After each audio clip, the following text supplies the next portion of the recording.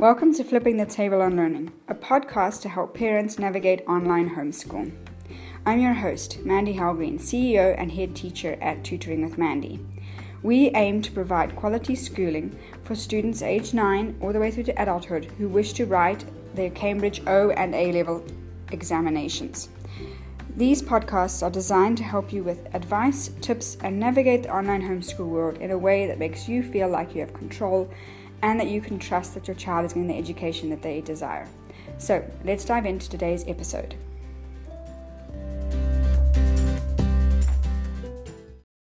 On today's episode, I am going to take you behind the scenes on how to actually create a schedule or a plan of action for the work that you get that's going to make life easy.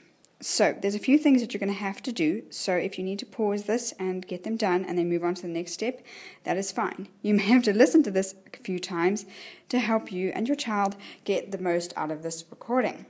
So, for this to work, you need a school structured system that gives you work on a consistent and regular basis.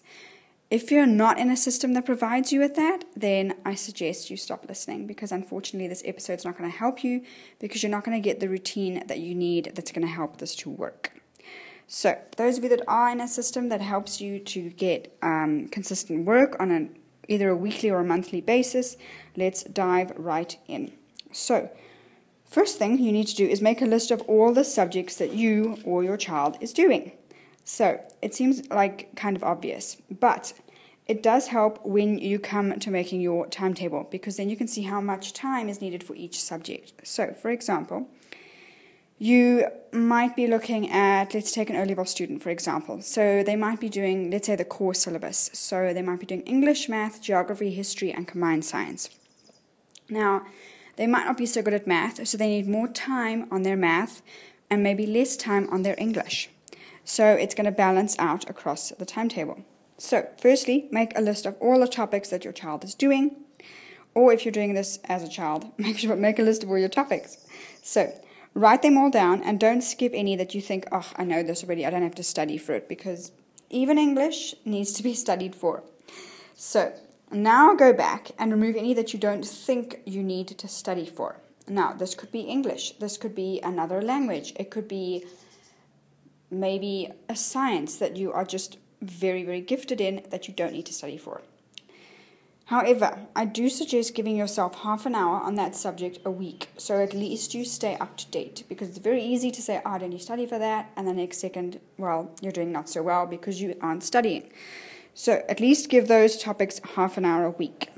So how do you know how much to study a week or how much work to do per week? Now, once you've got your list of topics, go through and say, right, how long does it usually take me to do my math or my geography or my history? Now, depending on what you get, it might be longer when you're doing notes and writing them all out rather than having to just answer some questions. So you need to give yourself a little bit of space to do your assignments. So you might say an hour for maths twice a week and 30 minutes for all my other subjects, and that works for you. Although you might want to say 45 minutes to give yourself extra space. So, your next step would be to take that list of subjects and say how many minutes or hours a week do I need to do work on this subject. Okay? So, take your list and put as much time as you're going to need. The next part is to create a timetable. Now, this is where it gets really tricky. But you've got 5 days in a week. Now, they don't necessarily have to be Monday to Friday.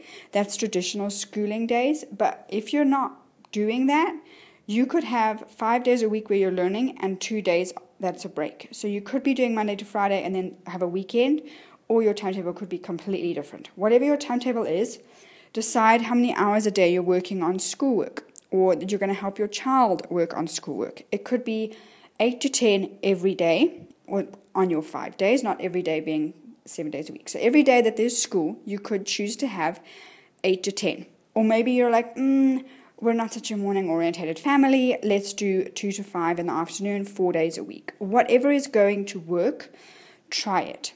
Okay, so pick your hours. You might choose to have maybe 8 to 9 in the morning and then maybe a later slot or maybe 11:30 to 1 o'clock, whatever works. Look at your orientation of family activities at home, availability of maybe computers or laptops or anything that your child needs, and decide what's going to work best. You may have different times for different children. That's fine too. So make a note of what children have. It's nice to have a blank piece of paper and make a note of times that are available. So now what you would do is you would take the subjects your child is doing and plug them in or put them in to your timetable. So let's say Monday, you've decided that it's going to be an afternoon session from 2 to 4. So you look at the timetable.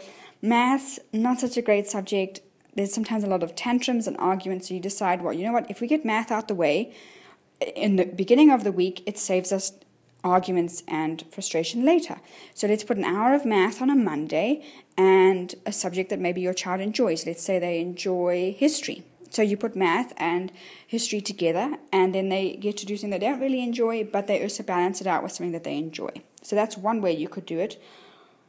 Another way could be to group subjects that your child doesn't like together and subjects they do like together on different days. It doesn't matter. So take your subjects, the times you have, and put them into the timetable that you have. You might find you've got more than enough time for your child to do their subjects, or you may find, oh, we didn't really quite have enough time, we need to make more time, make one session longer, make a session shorter here or there, just play with it. So it takes time. Generally, I would say stick to a schedule for 2 weeks unless it's desperately not working, and then come back to it. What's working, what's not working, what can we move around? And it's really simple in a flexible learning plan where you get the same work all the time to be able to move things around within the due dates you're generally given for assignments, because then you get to have fun and play with it. So if a child is going to be studying, for example, for their O-levels, use the same principles shared in this podcast to create a study timetable for them.